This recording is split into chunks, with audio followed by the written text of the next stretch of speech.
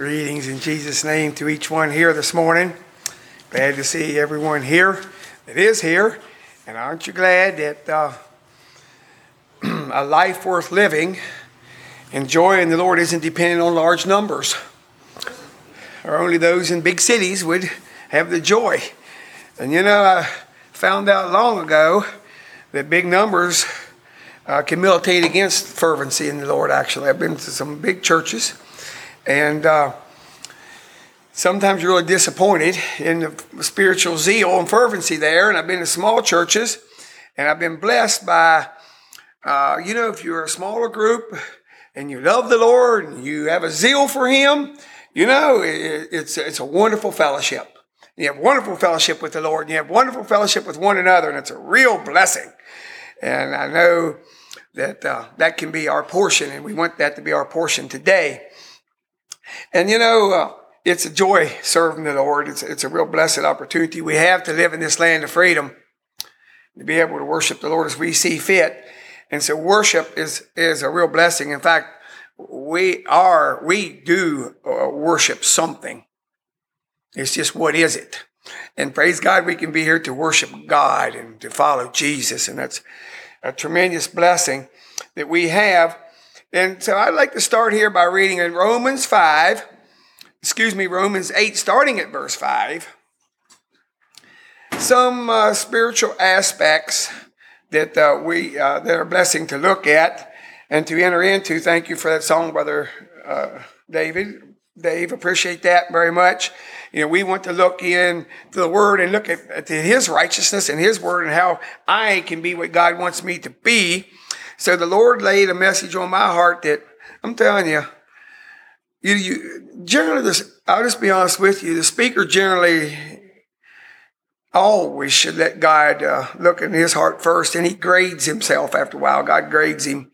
And this is not something I get a high grade on, I can tell you. And yet I want to be this way, okay? Some things are aspirations.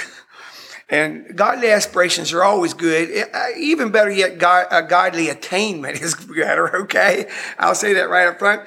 And yet, so when we have those aspirations, we need to have goals that are godly. And when we do that, by His grace, He wants us to be able to live this way. So Romans 8, verse 5, where it says, "But they that are after the flesh do mind the things of the flesh, and they that are after the Spirit, the things of the Spirit. For to be carnally minded is death, and to be spiritually minded is life and peace.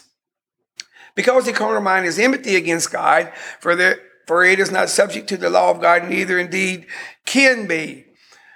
But ye are not in the flesh, but in the Spirit, if so be that the Spirit of God dwelleth in you. Now, if any man have not the Spirit of God, he is none of His." So it says very plainly, there's two dimensions. We walk either after the flesh or we follow the Spirit of God. But there's a lot of dynamics which make this journey difficult or make it good, okay?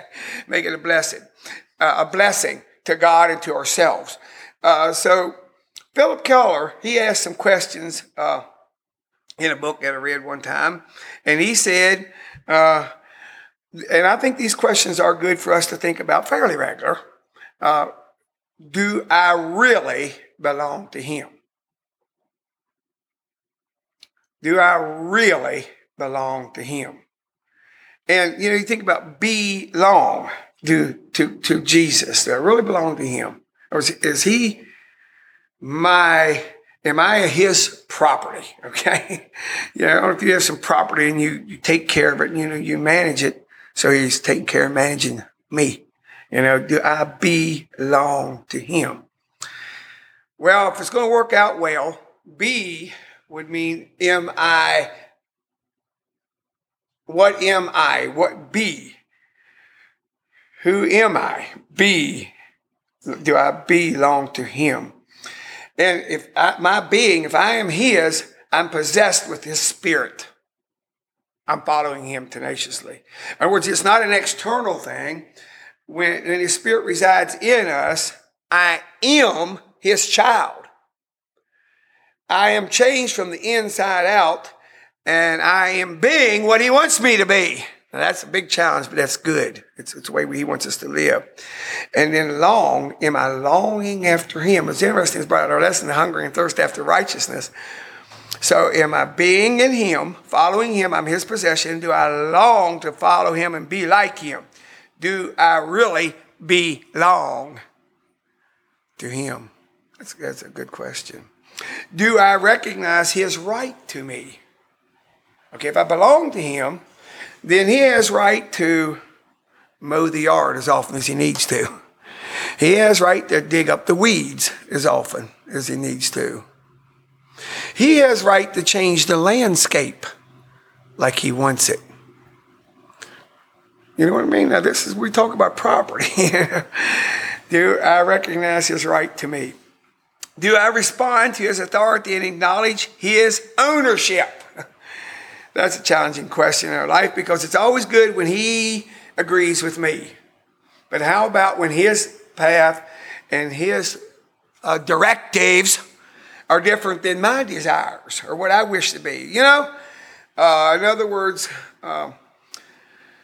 sometimes I'm tempted to be like a co-driver. Now, I don't know if most of you probably already had children. You had to train to drive. If you didn't train them, it was a scary situation. And even if you did train them, sometimes it was scary anyhow. And you know, I remember the days, you know, you go down the road and you're going 55. And since the speed limit is 55, they think every curve, evidently you can go 55 because that was the speed limit. Also, you go around the curve and, you know, you're squeezed. You find out anything you're around, you're squeezing real tight and your knuckles are getting white. And all of a sudden your mouth becomes active. Slow down! You know why? They need the co-driver. That's why they need it. Well, see, Jesus don't need a co-driver. But you know, so many times we act like one. Well, you know, I've also seen a particular situation that isn't very desirable. Have you ever been a driver when there was somebody in the back seat that thought they knew how to drive a lot better than you did? Back seat drivers. Boy, if they aren't a pain in the neck. Back seat drivers. But you know, that's the way we are when Jesus tells us to give up something, to go somewhere, or to do something we really don't want to do, especially give up something that we felt we've already legitimized is okay. You know, we say, oh, really? You want that? That's backseat driver. Backseat driver. You know what I found out, really? I know this analogy don't work very well, but if we're going to make it real well, we just might as well get in the trunk of the car where you don't need to see, you let the driver drive. You know the trip's going to be right because who knows us better than ourselves than Jesus? Who knows what you need in your life better than any, knows your heart even better than you know it yourself? Jesus does. Amen? Jesus does. You know, so we can trust the journey to him. Amen? Yeah, you know, so when he says, okay, you need to be doing this evening. And you think, oh, I want to take it easy. Maybe you never say that. Maybe you never think this, but this is some things that happened to people before. You know, and I had this plan and he has another plan. You know, don't you like when you have those divine appointments and you've really amounted to something? You know what I mean by divine appointments? You haven't experienced them. Yeah, that's right. A lot of times divine appointments conflict with personal interest or selfish interest. You've noticed that? Yeah. So just enjoy the ride in the trunk because he don't need our advice, my advice to tell him which way to go. He don't need my advice telling him what to give up. And this road looks too hard. Yes. Do I respond to his authority and acknowledge his ownership? Lovely question. Worth thinking. Do I find freedom and complete fulfillment in this arrangement?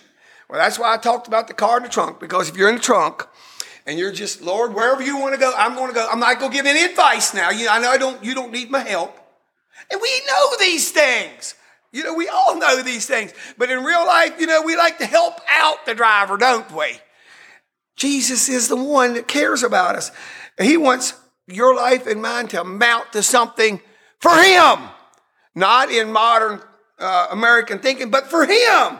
And what a glory and what a blessing to realize that my life just as an unworthy child of his, can be a blessing to him and his kingdom if I follow him. If I follow him. Okay, do I sense a purpose and deep contentment because I am under his direction?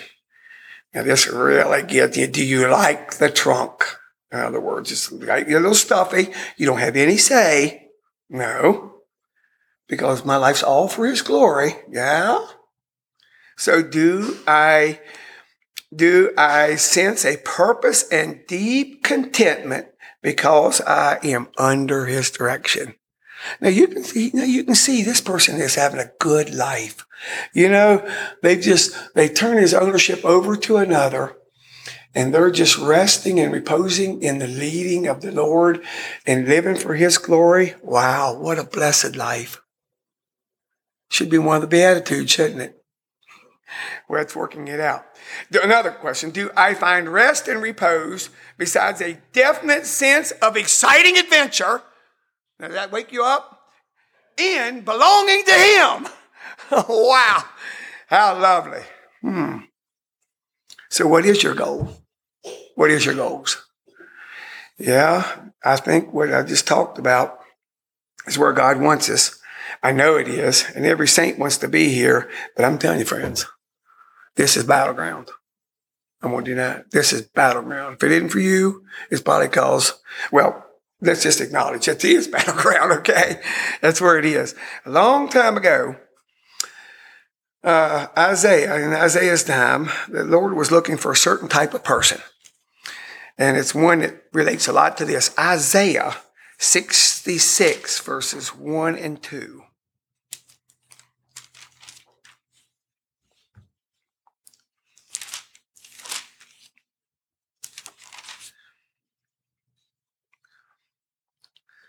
Isaiah 66, verse 1. Thus saith the Lord, the heaven is my throne, and the earth is my footstool. Where is the place that ye build unto me? And where is the place of my rest? For all those things hath my hand made, and all those things have been, saith the Lord. But to this man will I look, even to him that is a poor and a contrite spirit, and trembleth at my word. He's saying man can build buildings, and you can build temples and churches and whatever. And, when God's people's there, God is there. But, he's saying, look, man builds these things, and God provided them. But he said, look, I'm looking for a person that's special. And praise God, every one of us can be that special person. We can be that special person. And he said, I'm looking for that person. I'm looking, I tell you. And God, we don't want him to have to look all over the place. He wants us just to find us. And he sure does when we're doing this. Even to a man is a poor and a contrite spirit. Now, I don't know how poor and contrite you think you are. But some people like to talk about humility. But let me tell you, if you're poor and contrite spirit, you will be a humble person. You will be. This is one under. This is an attitude of the heart. And it trembleth at my word. That's interesting to note. This person, they're not deciding life the way they want it to be.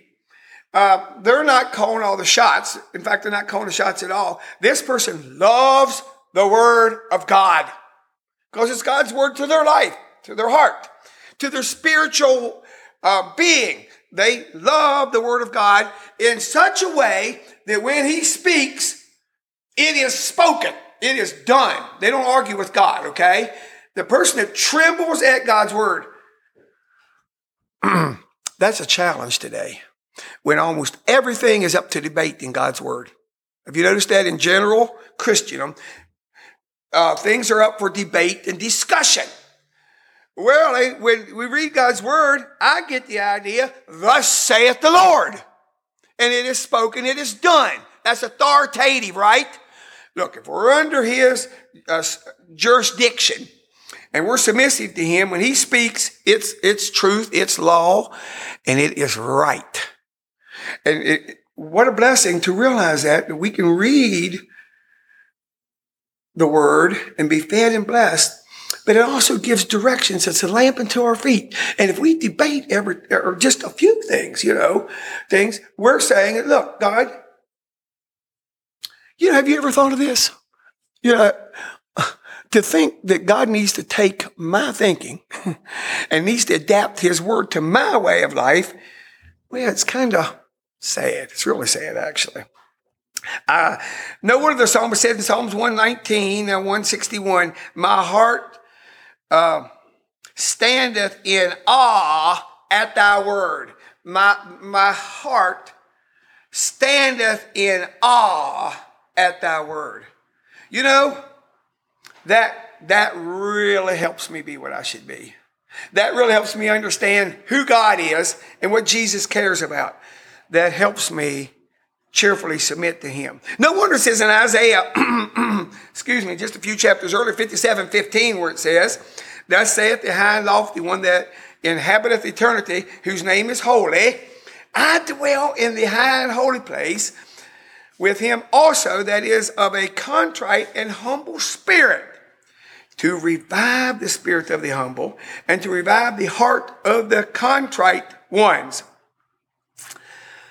So God Almighty that lives in heaven, and they can see everything and everyone, that is holy, he has two residency.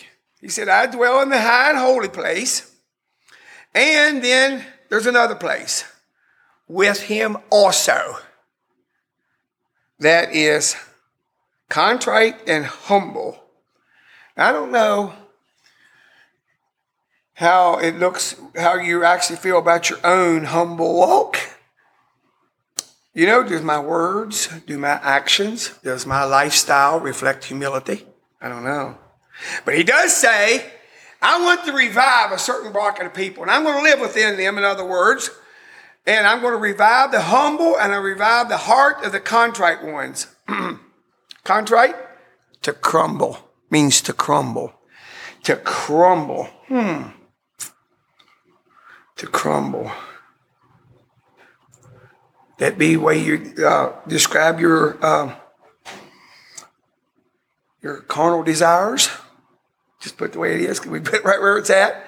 Because he don't want it to crumble us spiritually. He wants to build us up. But see, really, in true essence, God cannot help us be and make us what we want to be as long as we live in fleshly desires. That's why I read Romans 8 first, okay? Because as long as I got to have my pleasures, I got to have my worldly desires fulfilled, I got to, have and fill in the blanks of your temptations, If I got to have that to feel good and have a good life, then he isn't going to revive me. He's not going to strengthen me the way he wants to be. To crumble. They need to be to crumble. This is a quality of spiritual life. It brings a certain uniqueness. Brokenness is what. So that's the title of the message. The way to heaven, brokenness. That's a little strange. Because I think about this, when my wife is washing dishes, or when I'm drying dishes, maybe I should say, and I drop a dish and it's broken, it's a negative thing. It's pretty negative. She never ever says, way to go, break a few more. Never has done that for me. And so when I work with tools on the farm and when they break, it's not a pleasant thought. It's just not a pleasant thought. How do you like when things break down on you, And that's why it takes the mind of Christ to understand what he wants in us. Actually, he wants our selfish dreams shattered and crumbled and broke. Yeah? Yeah, when things break, it's a mess. You know what I mean? You got to be sweeping up the glass and fixing up things. It's a mess. Wouldn't it be a good day when God could work in our hearts and we just say, look, that selfish desire got to go, just break it, crumble it, out of here. I don't want it. I want to radiate of your holiness and glory. And dear people, those two are direct contrasts to one another. We will not radiate of God's glory and presence and holiness and love and kindness and just his total presence, bringing love to us through us and to us and through us the way we would if I'm living for myself. And yet, I tell you, it's just such a big challenge. Brokenness is God's solution to pride. And you know what? Every Christian struggles with pride. Can I just be heads up, include you with me? Every Christian struggles with pride. It's just not so easy to sit there and say no to self as we'd like it to be. But he really does. He wants us not to live in pride and selfishness. See, Satan was cast out of heaven because of pride.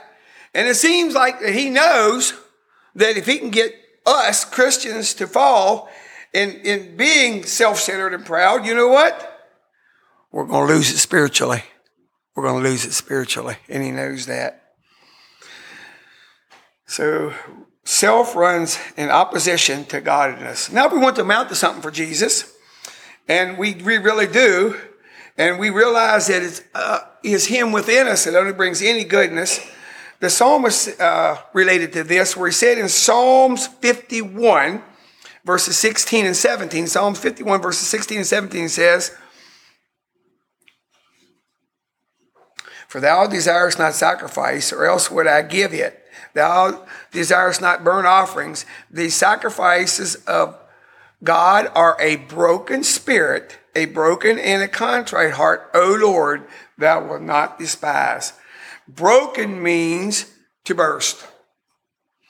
The same word has been translated other places: break, broken, crush, destroy, hurt, quench. So, how is my spirit? How am I? Contrite. Contrite means to collapse. Broken and a contrite spirit, the Lord uses. The Lord wants that. And here we see this is a type of spirit that's not seen that much today. Verse 3 also relates a little bit to this. We all know verse 3 says, "For I acknowledge my transgressions, my sin is ever before me."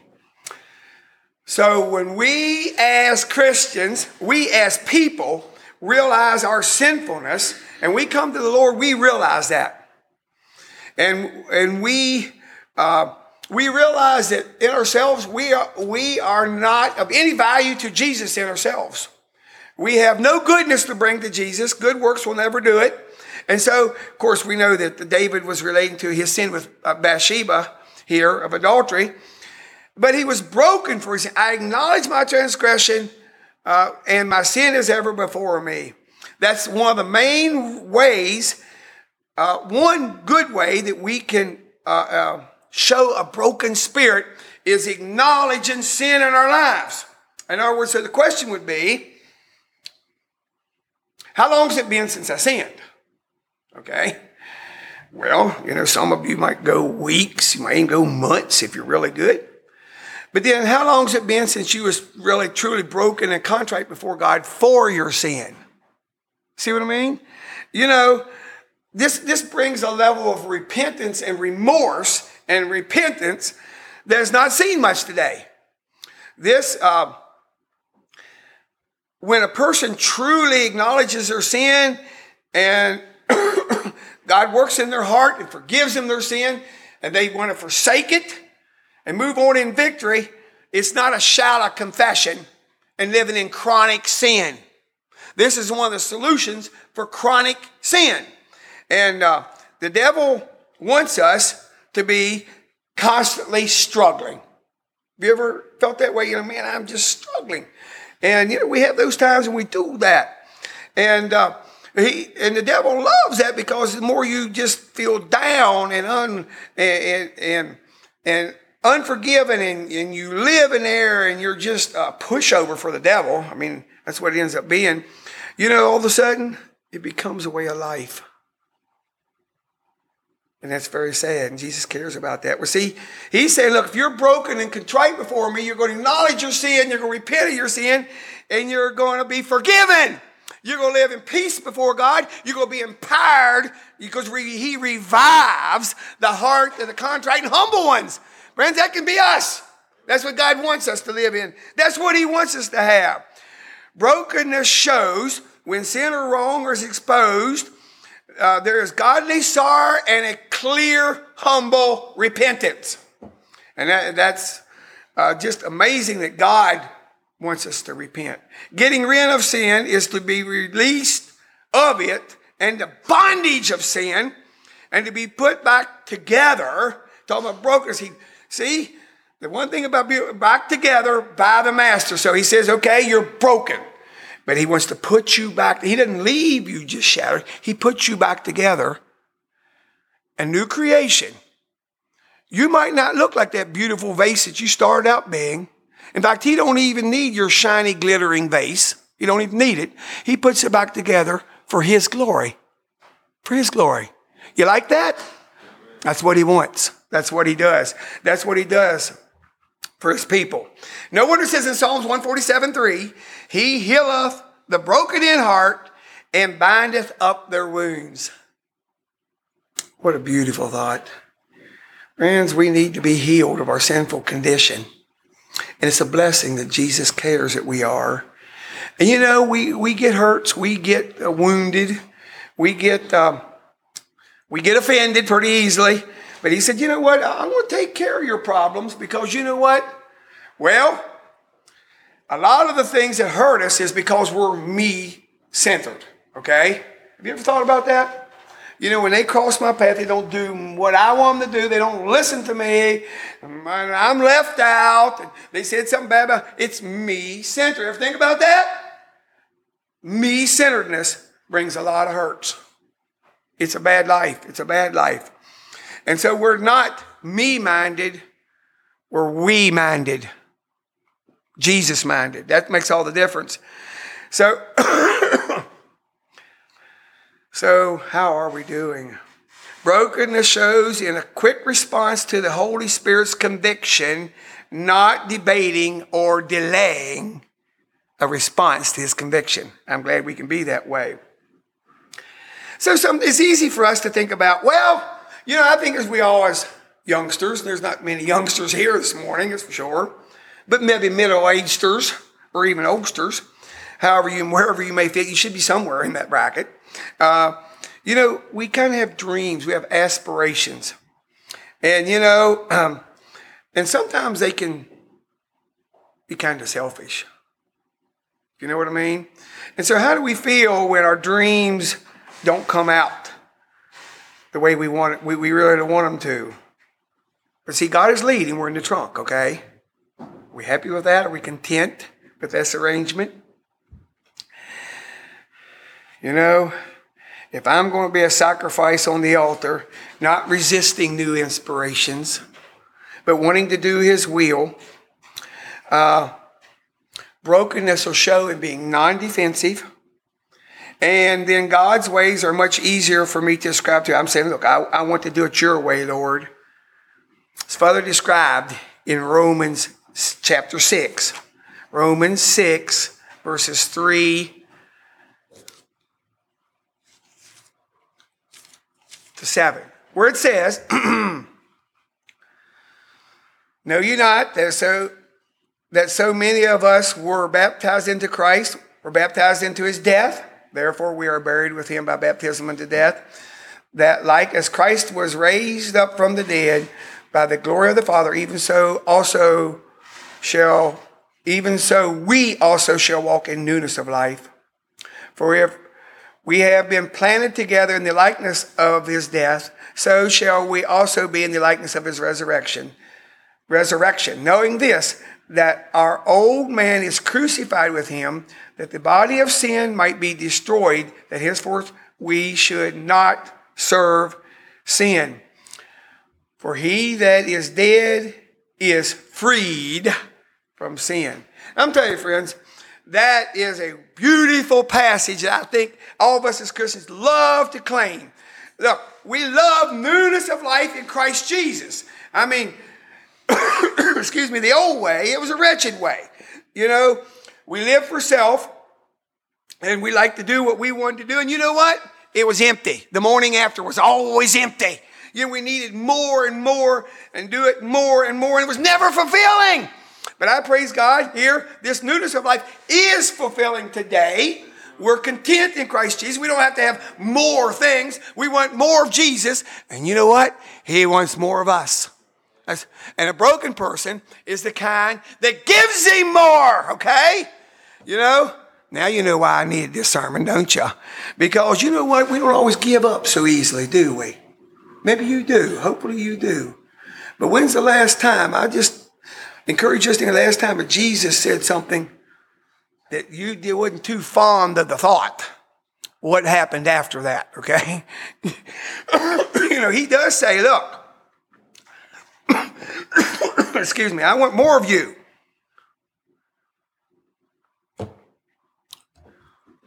One thing I noticed in the Christian walk that makes it very interesting, you can feel like you've given him everything yesterday and he touches something else today. Have you ever noticed that?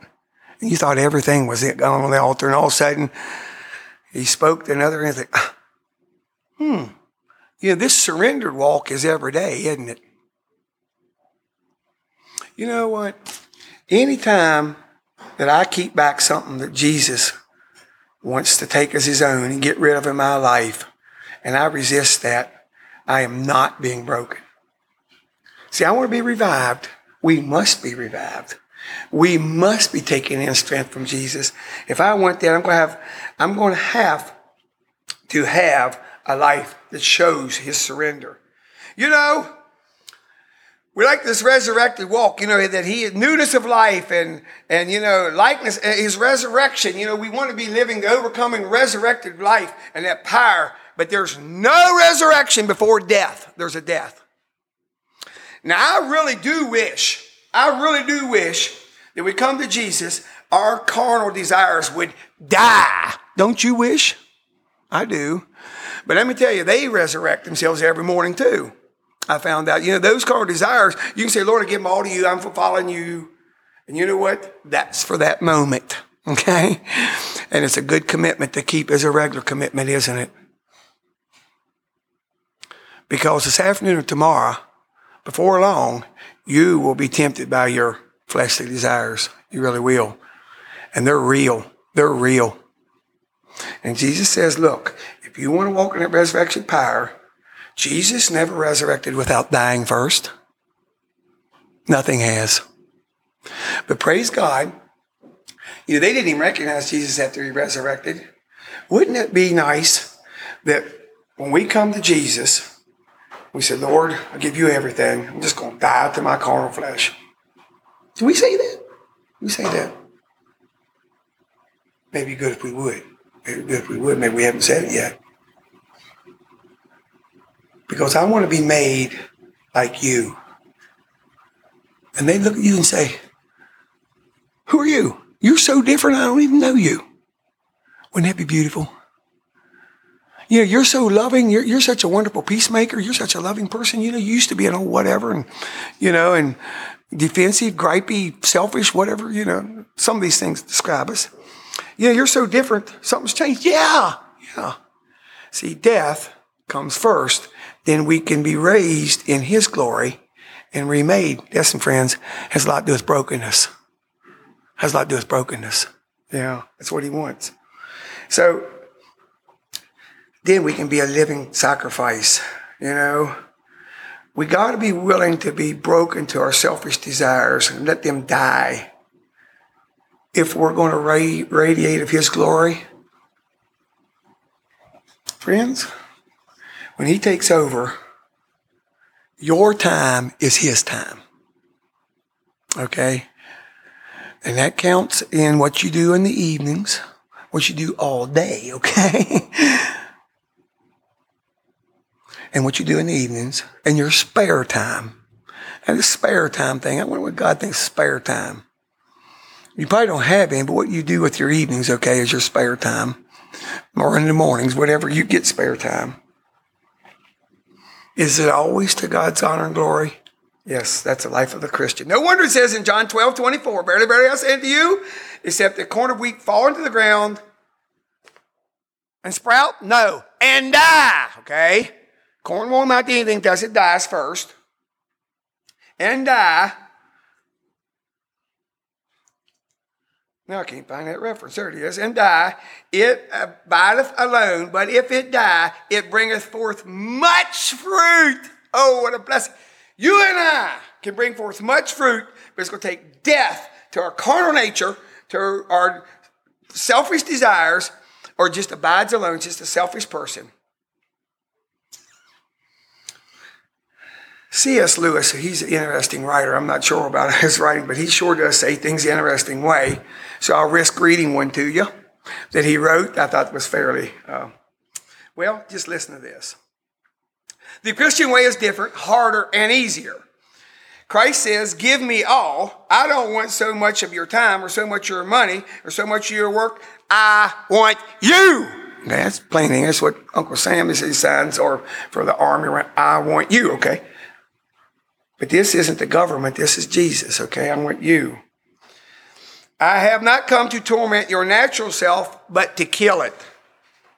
Does this make, hopefully I said enough already. Now you understand what this means. That's pretty vicious, you know. Well, that's what he wants. No half-hearted, no half measures are any good. I don't want to cut off a branch here or there. I want the whole tree down. Getting it? Okay, sure. Don't want to drill the tooth or crown it or to stop it. I want to have it out. Hand over the whole natural self, all desires which you think innocent as well as the ones you think wicked, the whole outfit. I will give you a new self instead. In fact, I'll give you myself. My own will become yours. Praise God. That is a beautiful, I tell you, but there's a lot of pain and spiritual warfare to get to the last sentence, isn't it? Yes. But praise God with his help, and if we truly desire to see some of the spiritual dynamics of what it takes to live a submissive, humble walk before God, when we start realizing, at least if we get a little grasp of this, it makes the battle a little clearer. That's what we need. We need to know the enemy, okay? The enemy. No wonder Jesus said in the usual statement that we looked at in Sunday school, blessed are the poor in spirit, for theirs is the kingdom of God. Poor means a beggar, a pauper. You know why? You probably said in Sunday school, because we as Christians are needy creatures all the time.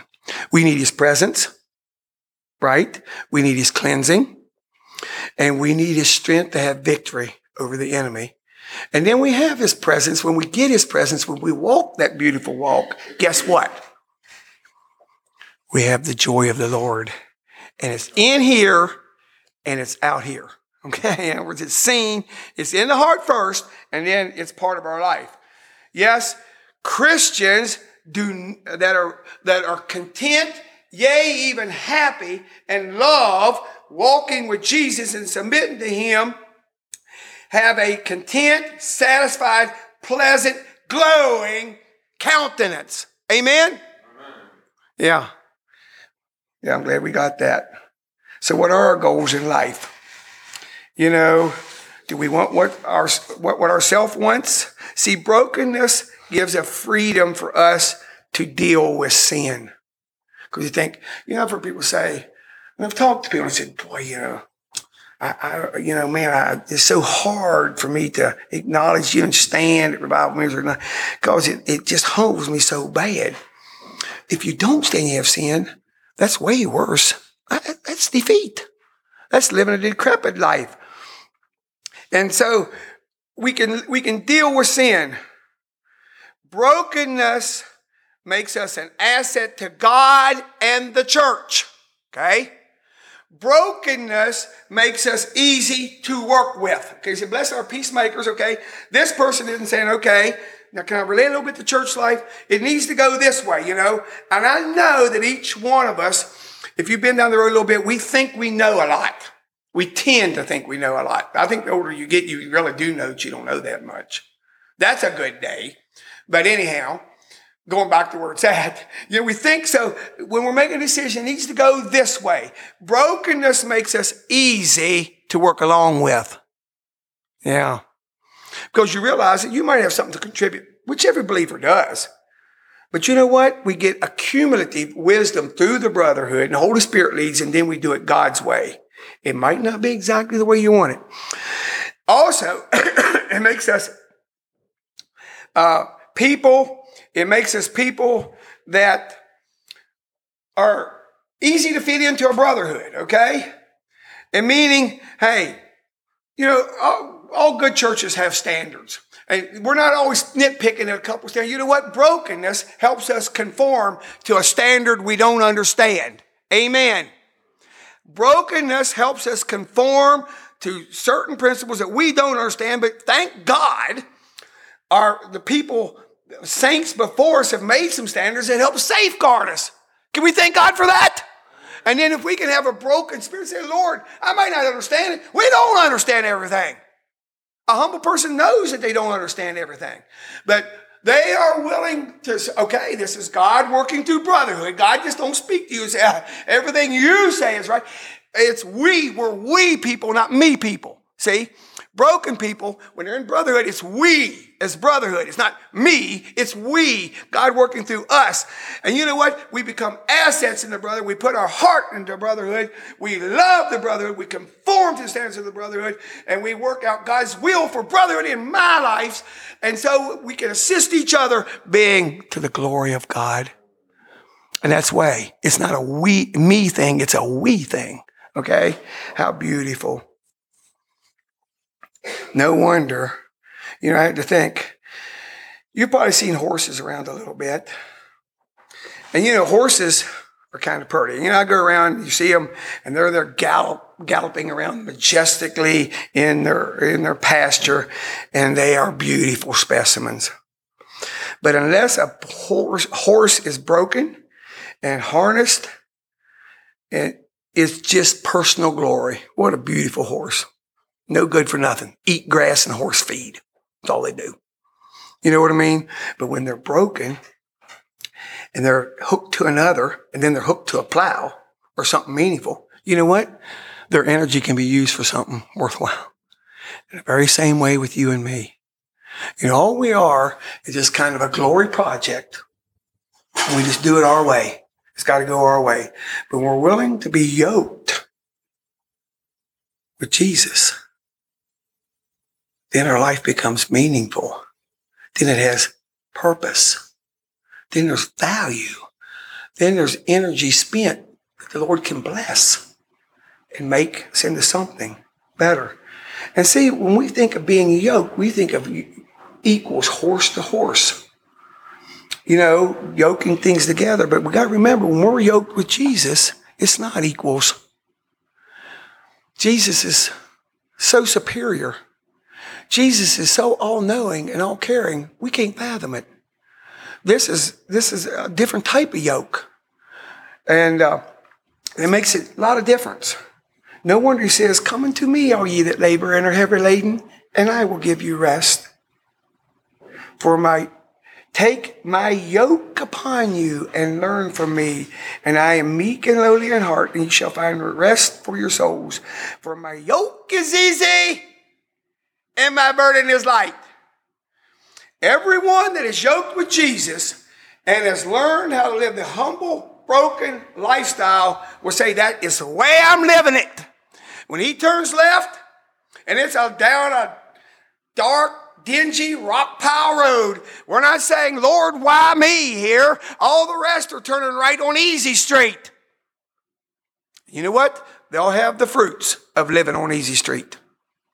And it's not the presence of God. Yes, he calls us down paths that sometimes we have no clue why. But when he's leading us, it's always best. It's always best. And broken people enjoy the arrangement. You're yoked with Jesus. What a blessing we can be that way. What a blessing we can be that way. You have to choose to be broken. We're not just naturally broken. You have to choose to be broken. And I'm glad we can be that way. See, ego needs to go. Selfish dreams got to go. Put ego and pulling self up by our own bootstraps and talking about ourselves. That needs to go, because we're here for God's glory. We're doing what he wants. We're cheerfully submissive. Okay? I like that because it challenges me, because sometimes I'm submissive, but let's just put it this way. It's not cheerful, okay? It's another way. It's grumbling and growling, Praise God, we can be cheerfully submissive. Yes. It leads us to heaven. It's a good life here. It makes all the difference. No wonder it says in 2 Timothy 2, verse 21, if a man therefore purge himself of these things, he shall be a vessel unto an honor, sanctified and meet for the master's use, and prepared unto every good work. To imagine that God wants to work out in your life and mine to be all of his glory, bring forth good works to glorify him. And one of the ways that makes it stand out so beautifully today is when people aren't self-centered, and that people, when they can get into a church, they put their heart into the church, they conform to the church, they work for God's glory in the church to bring Jesus' glory through the body. You know what? That's a transformed person, because there's a lot of people that won't do that, and they claim to be Christians. I praise God we can understand his ways for us to live today and aid us in walking humbly before him. Let's bow our heads for prayer.